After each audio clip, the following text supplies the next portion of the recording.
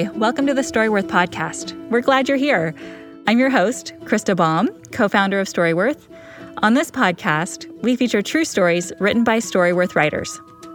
If you're new to Storyworth, we help people write their life stories, the big stories and the small ones. Once a week, we send our writers a question to help inspire their writing. They reply to the email with an answer or story that comes to mind. At the end of the year, we print what they've written into a beautiful keepsake book. Every story written using Storyworth is private. But for this podcast, the writers volunteered to share their stories publicly with you. Today's story made me feel like a gawky tween all over again, with all of the thrill and awkwardness involved. In a few minutes, we'll chat with writer Carol Short about her story, First Kiss. But first, we're going to hear her story, read by voice actress Claire Staniforth, as Carol answers the question, what was it like the first time you fell in love? For the purpose of this story, I'm going to redefine love as infatuation. Crazy, blind, head-spinning infatuation.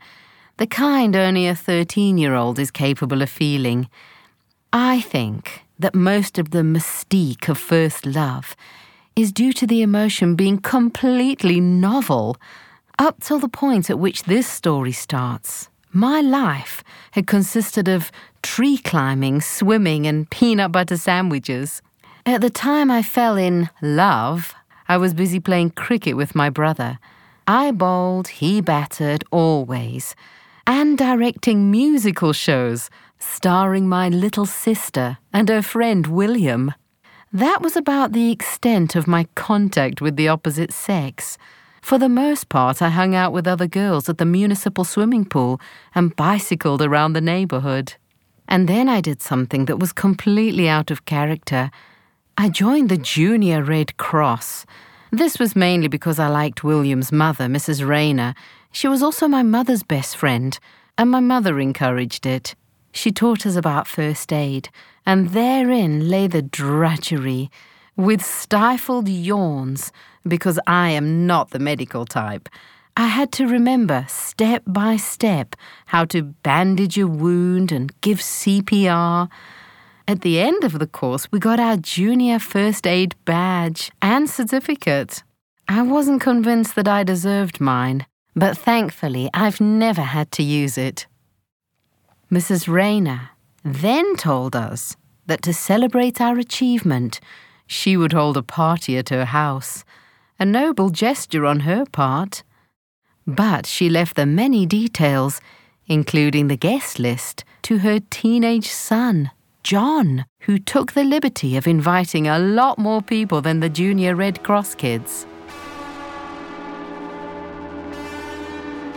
I will never forget that evening. It was held on the Rayners' veranda and had all the trappings of a first-rate party.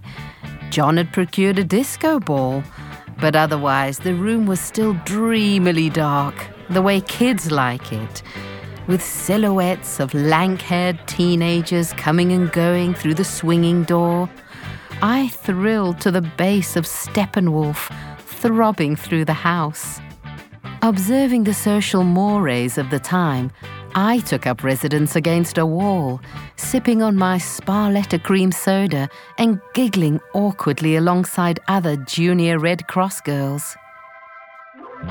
As various motorbikes roared up to the house, I realized that Mrs. Rayner's celebration was evolving from a Red Cross party into a real party, and that the average age of the people on the veranda was edging up.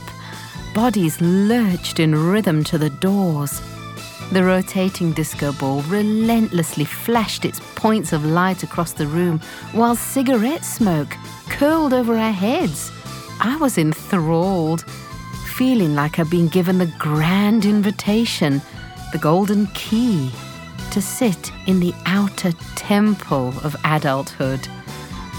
This indeed was a world of grown-ups. Here there was no peanut butter, no belly bombs off the diving board. The room got darker, the music got slower, and then came the ultimate slow dance song. Tommy James and the Shondells started singing. Everyone moved in. This was how a dance always graduated. Sweaty to psychedelic to cool to slow. And we'd reached the slow. There was a tap on my shoulder. Would you like to dance? Everyone has to experience the firsts in life. First time taking a step, first time riding a bicycle, first time sleeping over at a friend's house.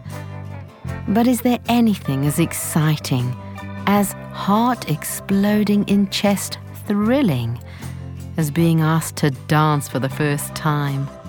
My childhood had just crossed the Rubicon, and here I stood in the heavenly, nail-bitten land of adolescence. Okay. So I moved into his arms, shuffling to Crimson and Clover's slide guitar. We danced like that, mutely back and forth, until the song ended. And then the second miracle came to pass. He didn't let go. What? Could this really be a second song? This time, he asked me my name. And when I asked him his, he told me it was Graham. I realized that it was still in his cricket whites and blue school jersey, which he then offered me when I started to turn cold. I don't know if Graham smoked. I wouldn't have been surprised if he did. Many Zimbabwean schoolboys did. But what I do know is that his jersey was the most intoxicating mix of smoke and aftershave. It was a fragrance that stayed with me for the next year. Finally, Mrs. Rayner started to make her presence felt as she walked around purposefully picking up ashtrays on the veranda. Time to say goodnight. Graham leaned in for a kiss. And that just served to seal my newfound passion. All of this attention and romance had left my teenage head giddy. The dance, the bewitching smell of his clothes, his kiss, oh my. But the piece de resistance was unexpectedly served up the next day when I told my brother, Neville, about the party.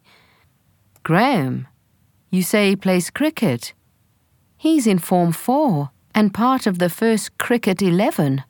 That's the varsity team for American listeners. You were with him. Oh my goodness, I'd not only snagged someone from the first cricket team, but I'd actually moved up a notch in my brother's estimation from a squack, as he used to call me, to someone who could get the attention of an older primo school athlete. With that, my smitten state hardened, and an infatuation that lasted for something like a year, way beyond what it should have. I would write notes that ended up crumpled and forlorn in the wastebasket, hide in the bushes with my friend Hazel to catch a glimpse of Graham as he walked home, walk a certain way to class in the hopes of passing him. And really, the crush lasted as long as it did, only because there was nothing and nobody to take its place. It filled my teenage dreams with the right kind of fantasy to see me through my dreary young school days.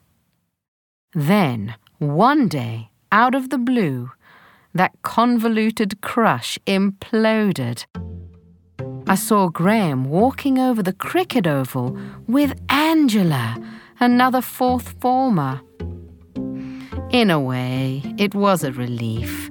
This unrequited love was taking up a lot of energy, and I was ready to get back to swimming with my friends at the local pool.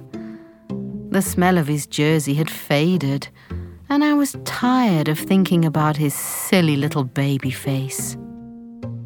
His love with Angela, however, was the real thing. They wound up getting married, and they're now living in Portland, Oregon. When I learned, via Facebook, that he is a banker. My reaction was similar to that of the Junior Red Cross lessons. I had to stifle a yawn. Turns out I was made for other things.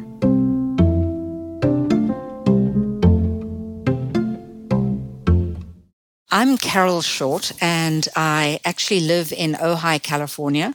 I've been here for about 35 years now, and my Zimbabwean background still makes itself felt through my accent, which has never disappeared. And I don't know why. It's not that I've tried to hold on to my accent, but it's just stuck. Carol, thank you so much for joining us today. I loved reading your story. I loved how honest it was, and I very much felt like a tween again. I'm wondering, from your current perspective, how would you describe yourself at the time this story took place? I was 12 when this first kiss happened.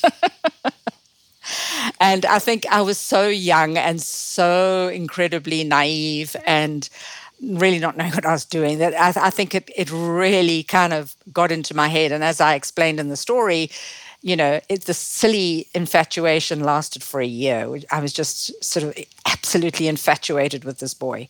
Okay, Carol, I have to ask, how was the kiss? Oh, my goodness. I thought I honestly felt like I was immediately transported into this incredible kind of nirvana. I had never had such a thing. The most I'd ever had was a hug from my parents or a kiss, on the cheek. But this was something completely different. It was a very sensory thing because there was the music going and there was the smell of his sweater. It was sort of dark with this disco ball. And so it was so, so thrilling. That kiss was hard to forget. It was even more thrilling when I found out that he was a good 3 years older than me and he was an athlete. So I didn't know that I'd struck gold. My brother was very impressed.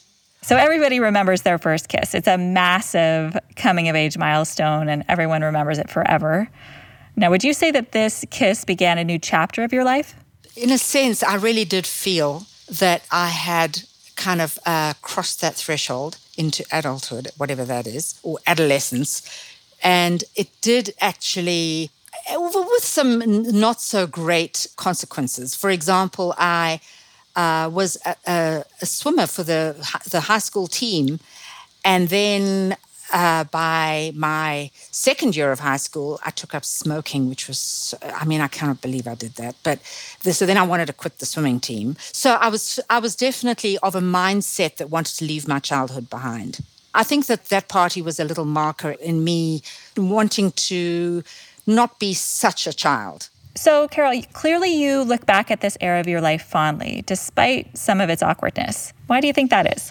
Well, that was because I ultimately became a teacher. What did you teach? Language arts to 8th grade.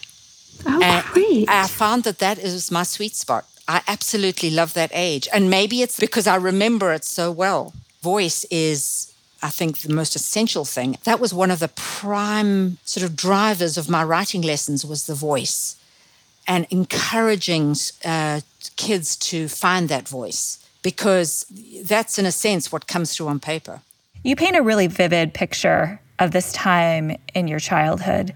Did your children know much about your childhood in Zimbabwe before you began writing with Storyworth? There was some of these stories that have kind of become, family lore, L-O-R-E, but there were some that they hadn't heard. As a parent, I feel that sometimes your kids can sort of put you in a mom box. This is mom. And I kind of wanted to break out of that box and sort of show them that I am definitely three-dimensional and that I had a past too, that I have stories that they may or may not have heard. And I think that it helps the kids to get a more sort of fuller idea of who you really are instead of just this nice, cozy mom. It's almost daunting to share this with your own children, but it's been, for them, some of it's been quite a revelation, some of these stories. I think, you gave me this gift, so I'm going to now. You want to know, I'll tell you. You chose to share your stories with your children and your siblings. How did your brother and sister react to your stories? Actually, every single week when I sent the story, if it was about my childhood and it was about our family, the invariable response to that was how they experienced it or how they remembered. There was one where I talked about my mother tucking me in. It was just a small little detail, but they came up with their own memories of my mother tucking them in. And so I think these stories can be very evocative because the family all responds in their own way. It evokes memories for them because they feel like I told stories that they haven't thought about in years. And I'm bringing up, these little gems of family memories that were meaningful to them too.